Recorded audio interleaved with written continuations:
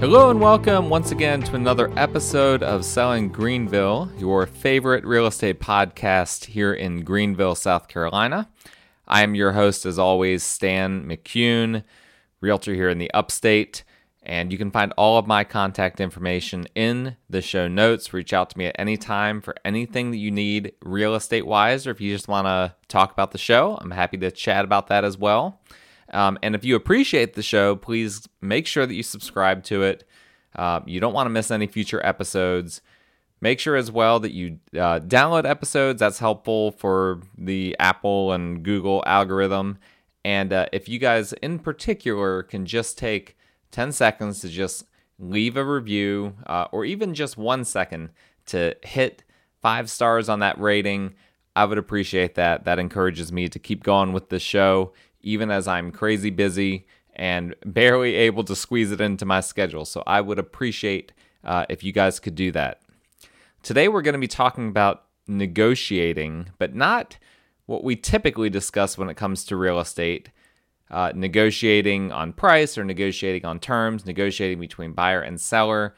Today we are going to be talking about negotiating with your spouse or your partner or your children. Sometimes there are multiple parties involved in a real estate purchase.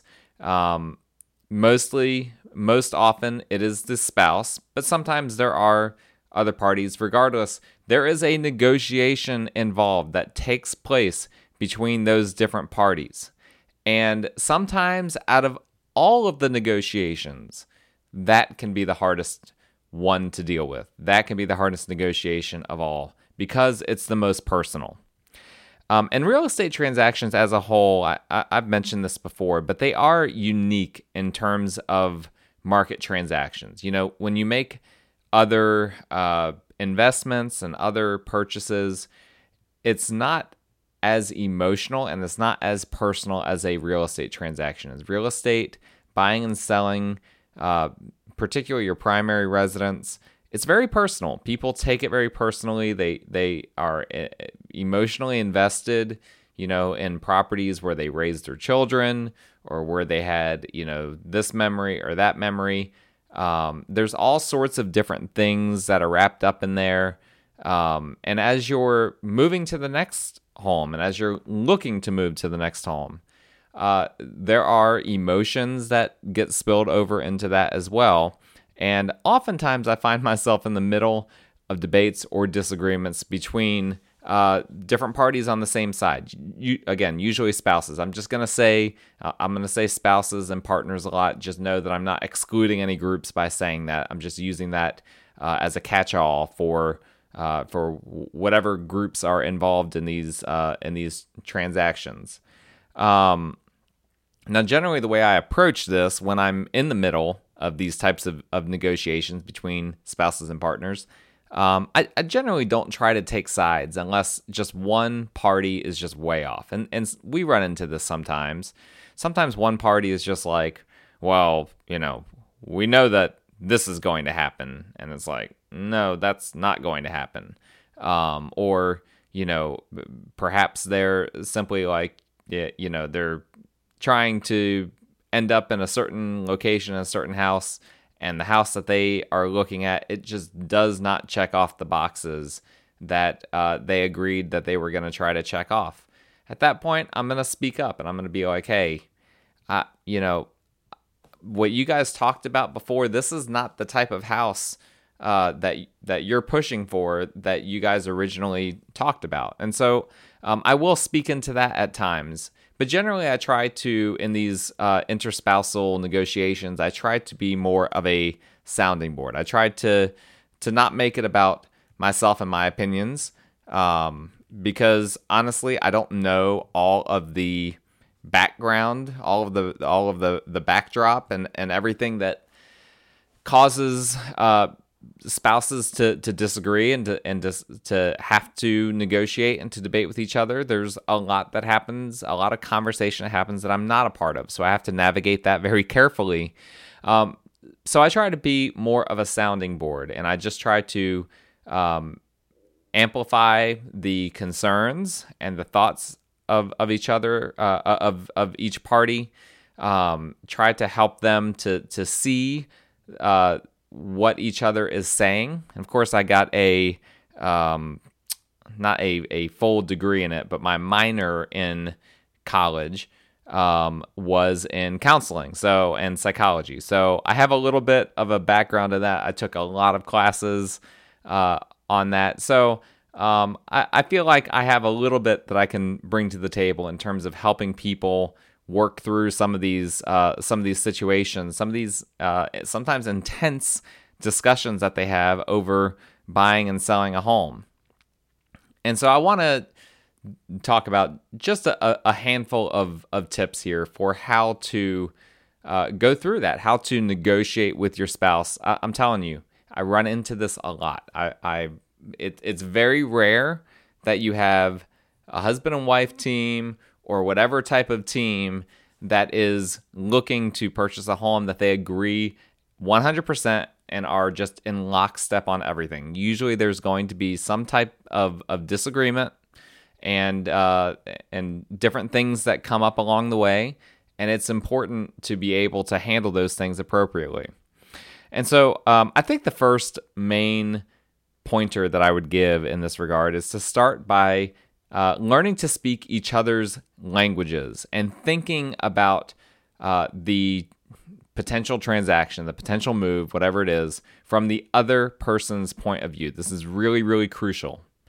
Empathy, it's probably the most important part of this, because what oftentimes ends up happening is people get frustrated with each other after, they don't feel like their perspective is being heard, and then as a result, they don't really listen to the other person's perspective, and then it ends up being this vicious cycle of nobody's listening to each other. And part of why it's hard to hear what the other person's saying is because the other person is speaking their language, you're speaking your language, and everyone's talking past each other. And you as a communicator, and I was reading about this recently from, I don't even remember who it was, but the point of it was that when you're communicating, the onus isn't on you merely to speak truthfully, to speak factually, but the onus is on you as a communicator to speak the language of the person that you're communicating to. And of course, when I say language, I don't mean English or Spanish or whatever. I mean, speak in a way that they understand it. If you're not speaking in a way that they understand it, then what's the point? Why are you even communicating? Is it just to express yourself? That's not going to help you in this type of a situation. Maybe there are some situations where it's good to just express yourself. When you're buying a house, you guys need to be communicating in a way that you guys both understand each other. And the onus is on you as a communicator to make sure that you're communicating that properly. And if the other party doesn't seem to be getting it, that it probably is a two-way street. It's probably both that they need to put more effort in, but it's probably also that you could put more effort into better communicating. And I'm not just saying this because, I took some classes in college. No, I see this all the time when I'm communicating or when I'm showing houses and seeing the communication between different partners. And again, I tread very lightly. I don't speak out and say, hey, you're not listening to each other. Not normally, at least. Because honestly, some of that is not my business. Some of that goes much deeper than the real estate transaction. But if you can get out in front of that on the front end, you will help your communication greatly. Not just in the real estate transaction, just in general. Now, generally speaking, one partner is more money-oriented and finances oriented, and one is more lifestyle oriented. Now, there are a lot of exceptions and a lot of nuances to this, but I'm speaking in general terms. There's generally one person that's kind of like they're the money person in a, let's just assume, in a partner spousal type of relationship. And then there's one that is more focused on lifestyle and, okay, what does this mean for our family? And what does this mean for, what our everyday life will look like? And it's very easy, particularly if that's the dynamic at play between you and your spouse, that you start to speak past each other because you're really coming at things from two very different points of view. And for the more lifestyle-focused person, I would say a way to... Here's kind of my advice in terms of trying to look at it from the other person's point of view and trying to speak their language. You need to start by getting to the heart of what the money-oriented person is most concerned about. I have seen, in my relationship with my wife, I am the more money-oriented person. So I see from that perspective more easily. And at the same time, I also realize that there are a lot of pitfalls there. And sometimes I will see the more money-oriented spouse or partner will come to very irrational conclusions. Just because one person is the money-focused person does not mean that they are the more rational person. That is a very common misconception. Oftentimes, it's the exact opposite. Oftentimes, the most rational arguments that I hear come from the more lifestyle-oriented spouse. They're like, "Hey, we are running out of space here. We might have some tight finances, but our finances aren't as tight as our house that we're living in." Like that makes sense. And so that lifestyle-focused person, they need to get to the heart of what the money-oriented person is concerned about. They might not be concerned about things that are rational, but maybe they are. You got to get to the heart of that.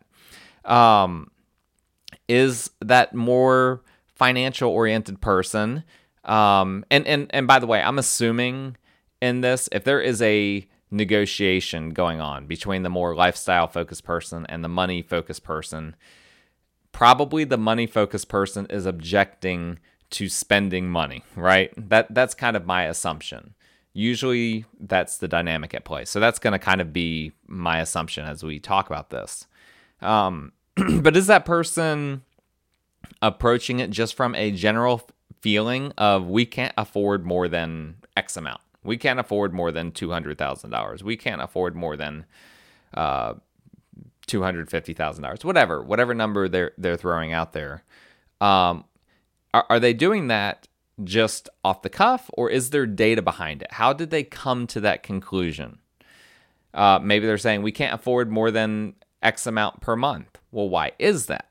Okay, how does that compare to your current financial situation? That is an important part. If you are in a spousal relationship like that, and maybe you don't look at the numbers very much, you might need to start acclimating yourself with the numbers. You might need to start understanding some of this data in order to be able to see how it fits in with your goals and to better understand what your partner's goals are in terms of the finances. And so you need to look at that data, and you need to bring some of that data into your communication. You need to crunch some numbers. Make it a conversation around data rather than feelings. By the way, I already alluded to this, but oftentimes the people that are more money-oriented, their argumentation is not based on data. It's actually based more on feelings than on data. We're going to talk about this a little bit more later as well, because I've seen this over and over again. Because money seems like it's more data-oriented than lifestyle, right? But you can go into that under that assumption, but in reality, what you're saying about numbers and about money and about all of this is just strictly based on hearsay and strictly based on what you feel rather than what the reality is. I hear a lot of people that are real money oriented say they don't want to get into more debt. It's stressful. I hate it. You're a servant to debt, et cetera, et cetera, et cetera. Well, that there is zero data in there unless you can't afford the debt. Now, okay, if you can't afford it, that's a whole nother story.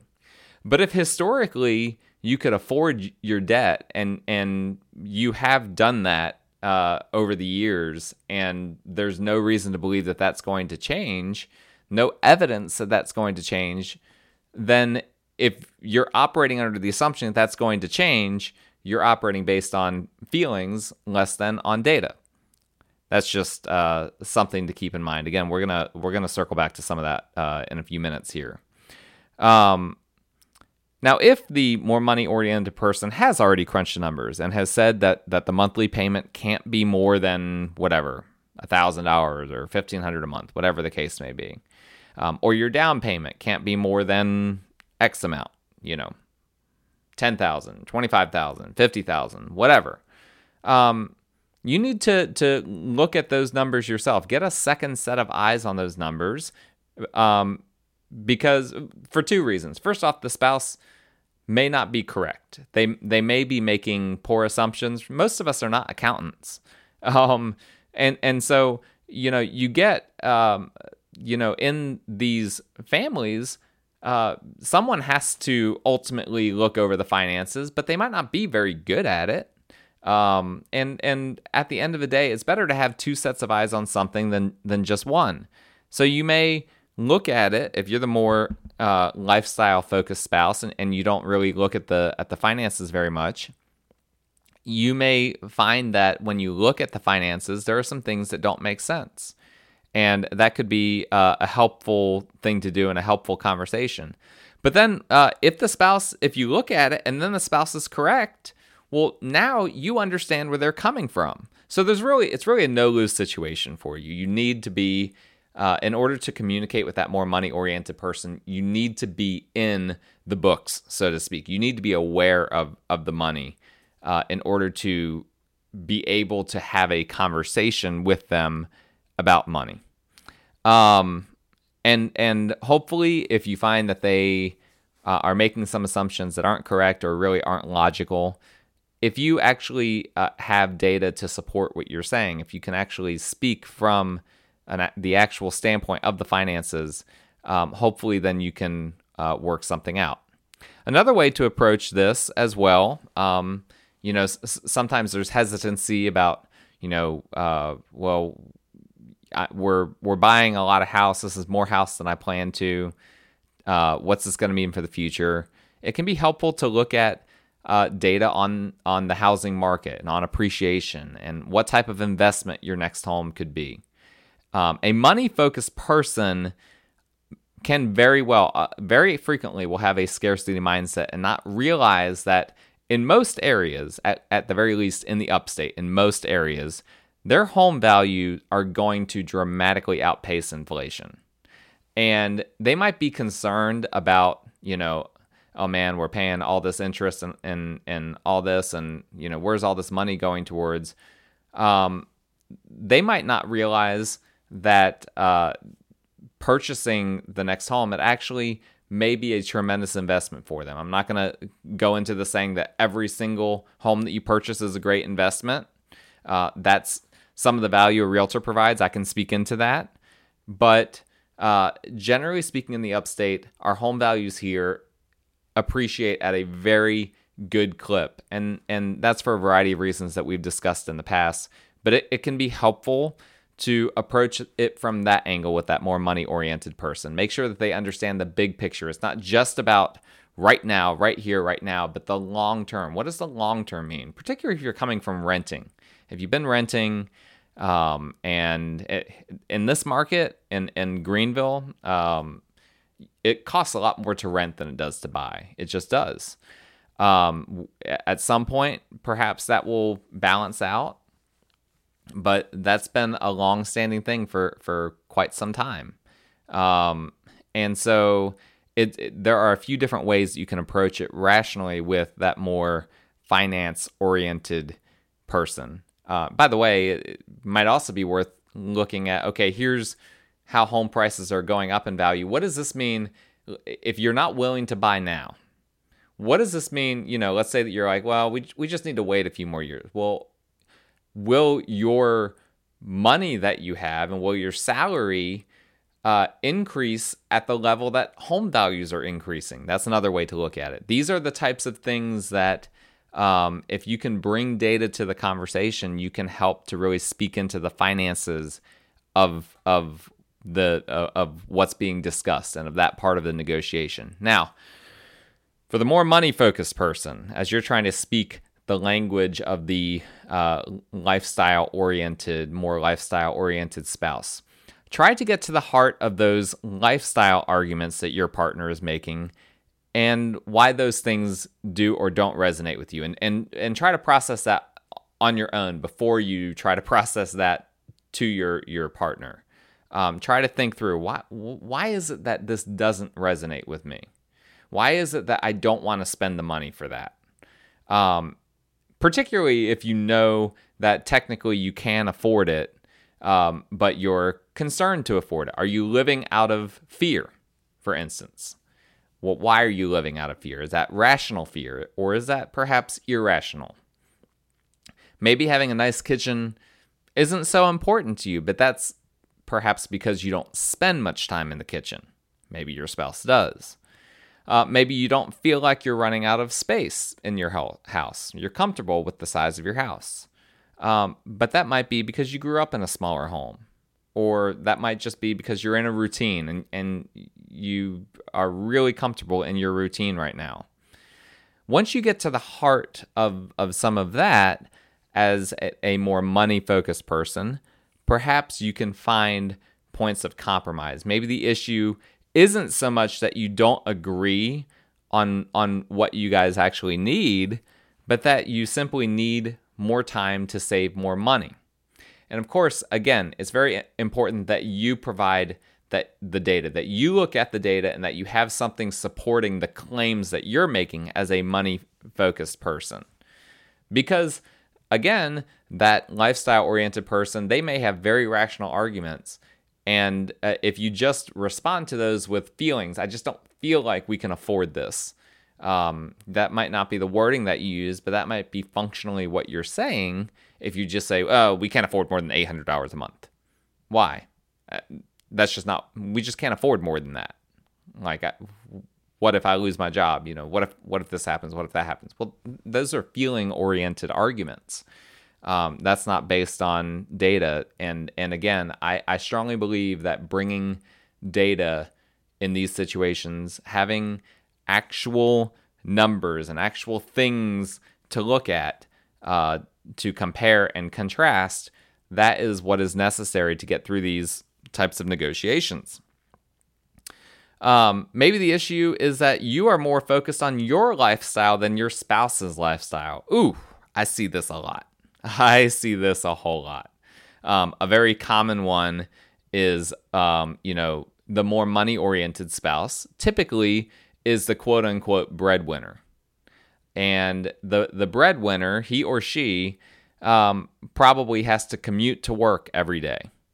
And, I also see instances where that person takes the kids to school every day. And you may find yourself in a situation where you don't want to spend more time on the road. And so you end up selecting a very narrow geographic area because you're like, I don't want to spend an extra 20 minutes in my car every day. But because of doing that, you're actually preventing your spouse who lives in the house all day, maybe a stay-at-home spouse. They may live in the house basically all day. And you are preventing them from having an entire day being upgraded because you don't want to downgrade 20 minutes of your day. That is a very, very common dynamic that I find. And so it's very important that you look at all of that and understand all of that. And perhaps be willing to show some good faith to your spouse. That's like, hey, here is the money situation, okay? Here's the data. Here's what we can afford. Maybe we can't get everything that we want for this, but I'm willing to show some good faith and surrender some of what I would prefer in order for you to get some of what you need and some of what you would prefer. That's a great way to diffuse the situation and to make progress in some of these negotiations. Don't just be self-absorbed or self-focused, but look at it from their perspective and try to move in their direction. All right, so that was all about speaking the same language. I knew that was going to be the longest one that we talked about. there's a few more here that I want to hit on quickly. Be real about where the market is. Be real about where the market is. Now, this cuts in a lot of different ways, and I'm not even going to touch on all that it cuts, all the different directions that it cuts. I'm not going to touch on all of them. But the first question is, can you afford what you want? And again, be real about this.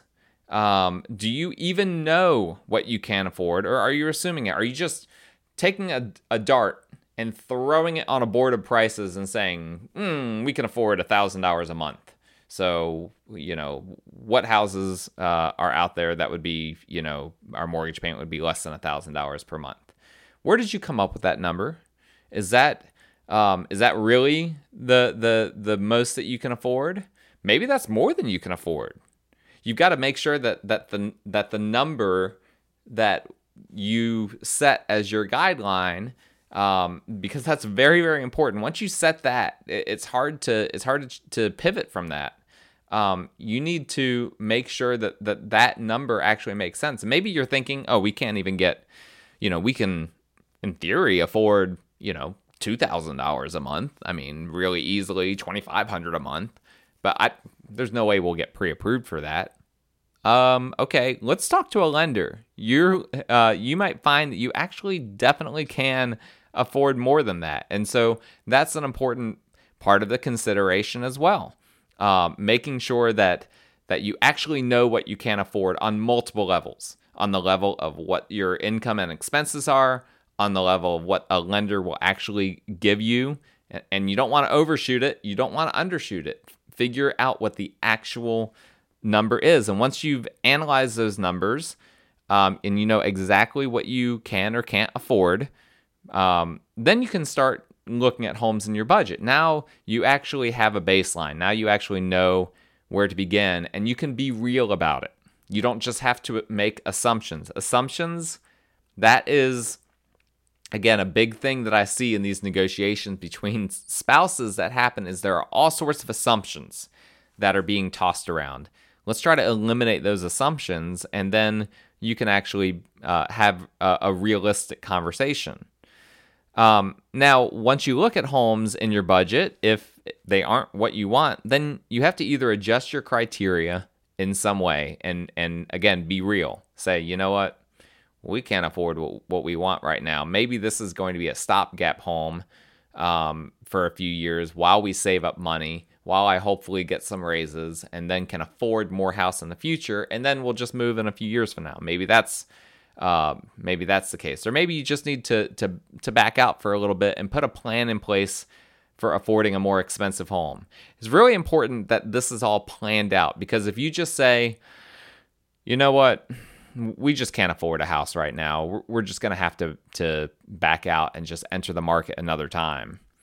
I've got bad news for you. The market is not going to, it's not going to depreciate in value. We're not going to see homes. It's very unlikely, very, very, very unlikely that homes are going to go down in value anytime soon.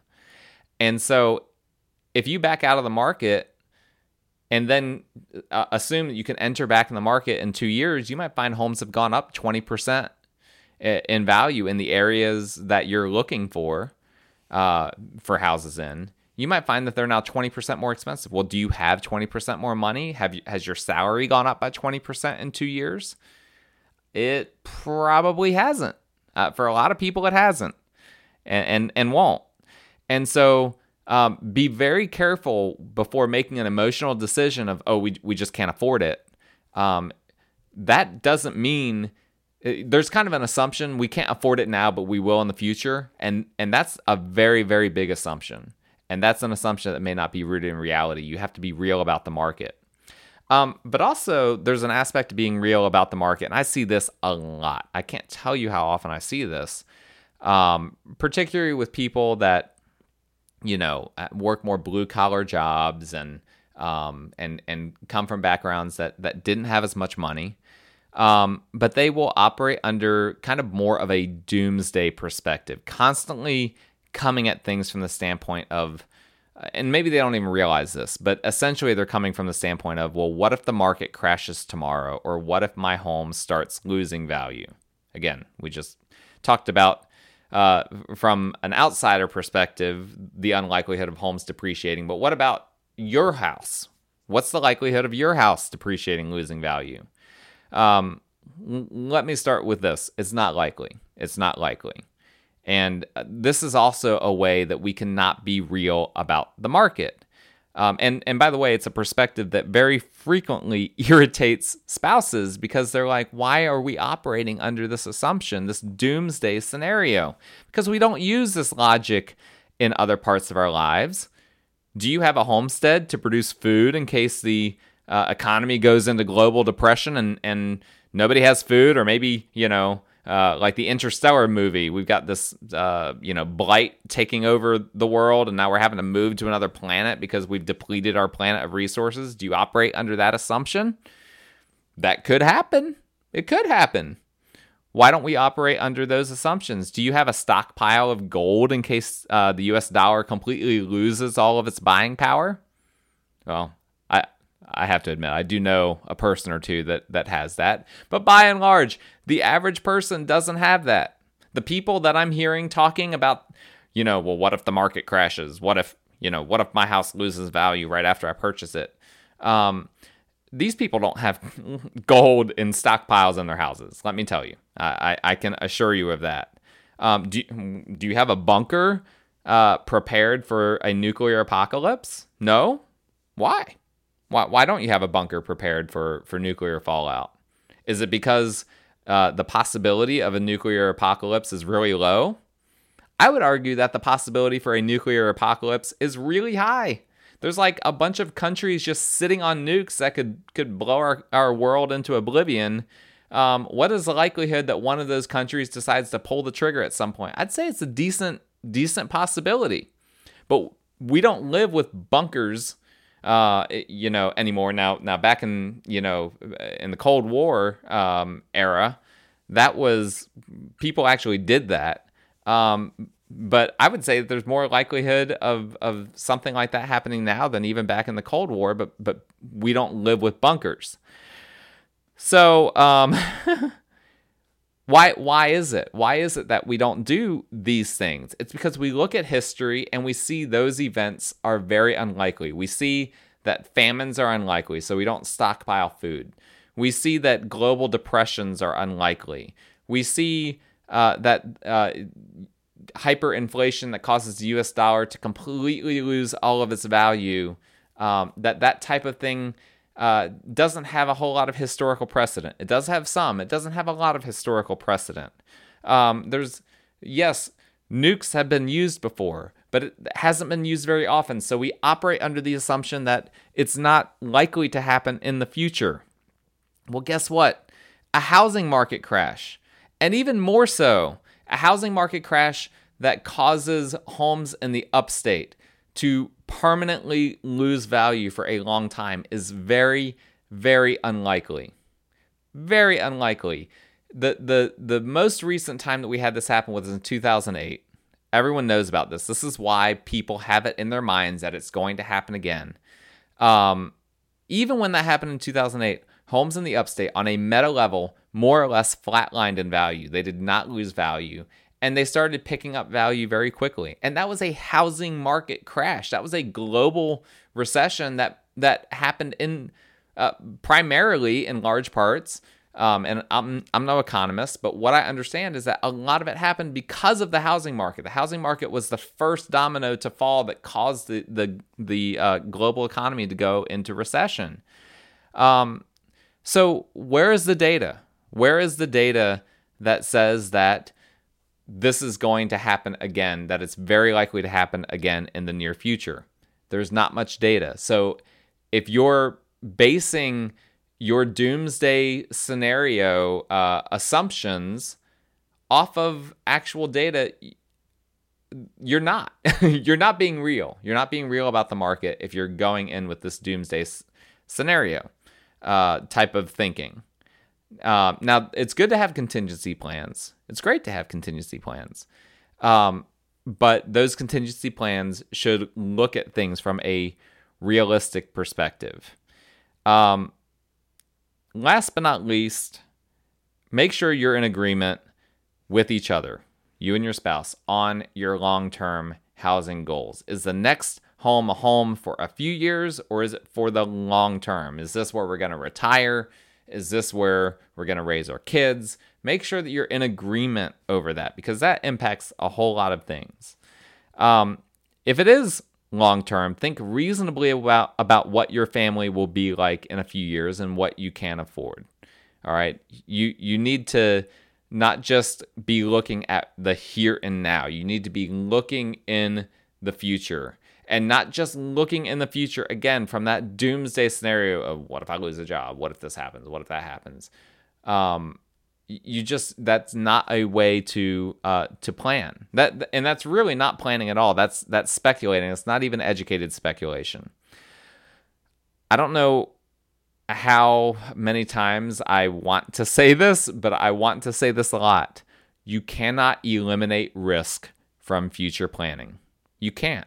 You cannot plan risk out of your decisions for your family.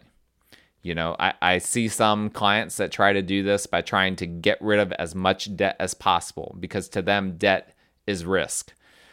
Listen, there's a whole lot of other risks out there besides debt. You can't eliminate all of those things. And whomever is the more risk-averse person between the two of you needs to try to focus more on preparing for the likely scenarios, while also ensuring that you don't buy more house than you can afford. So don't look at the unlikely scenarios and plan based on that. Look at the likely scenarios, but also, you know, maybe you can afford a $700,000 house, but that would be the absolute top end of what you can afford using multiple metrics. So back off a little bit. You don't need to buy the absolute top of what you can afford. Back off a little bit and make sure that you are doing exercising wisdom in terms of your decision making. And the more risk tolerant person needs to see the value in having contingency plans and be willing to make personal sacrifices as a show of good faith, while also looking at the housing data out there to make reasonable conclusions from it, in terms of, you know, where the market is going and how that might impact you and your family. And so this is where you both have to look at it from each other's perspectives and make sure that you do accomplish what you're looking to do lifestyle-wise, while also not buying way more house than you can afford. And also not assuming that you won't be able to afford it in the future. You can't operate under the assumption that you won't be able to afford something in the future if you can afford it now. Now, where people get in trouble is when they buy more house than they can afford now under the assumption that they will be able to afford it in the future. That, I highly recommend you don't do that. That's what happened in 2000 and the years leading up to 2008. Don't do that. Don't do that. But don't operate under the assumption that you won't be able to afford a house in the future that you can now. That is not a reasonable way to go about it. In the end, this spousal partner negotiation, you have to respect and trust each other, even in your disagreements. Sometimes this negotiation involves looking at multiple homes. I see this a lot. That, you know, sometimes partners, they don't even fully understand what they agree or disagree on and what, you know, the terms, quote unquote, of their negotiation are going to be until they start looking at homes, and then they start to understand it because that's a real thing in front of them. They can actually see what the home looks like, what homes in their quote unquote budget are, and now they're actually working through, okay, this is what we want, this is what we need, this is what we can afford. And I'm, you know, I have some people sometimes that apologize, like we're so sorry that you know, it's taken us a while to figure out what we want, what we need, and there's no need to apologize for that. This is a part of the process. You have to start looking at homes to even find where that baseline is for what you guys want. And as I said before, me as a realtor, I just try to be a soundboard, and I try to help people in these, you know, when spouses are apart on what they're looking for and what they're wanting to do, I try to be a soundboard just to help them to better understand each other and hopefully come closer together in terms of understanding each other and in terms of their goals. And then as we start to look at more houses, and as I start to understand the spousal dynamics at play, maybe at that point I can become a little bit more bold in terms of saying, I don't think that this really accomplishes what this spouse wants, or this doesn't look like the type of house that you would want, or this, I don't know that this is going to fit into your long-term goals. I'm very careful with how I word that because I don't ever want to be the decision maker for my clients. I want, at the end of the day, they have to make the decision one way or the other. But I try to help be an advocate for both of them. Or, there might be more, an advocate for all of them, to make sure that everyone at the end is happy and pleased and satisfied with how it all worked out, and that nobody is angry at each other. That's the main thing I don't want. I don't want anyone to be angry, to leave a showing frustrated and angry that their spouse, their partner wasn't listening to them. We don't want that. And so I tried to help as much as I can without getting too much into the weeds on the personal dynamics at play. That's what I do as a realtor. And that is some things to think about if you are in the process of negotiating things with your spouse, with your partner, in terms of looking to move, or maybe just in general. Maybe this was helpful on a more general plane. I don't know. You guys can let me know. The best way to let me know is by leaving some feedback, rating, review, etc. on the show. If you don't have my contact information, that's in the show notes. I appreciate you guys listening, and until next time, stay safe and negotiate fair with each other.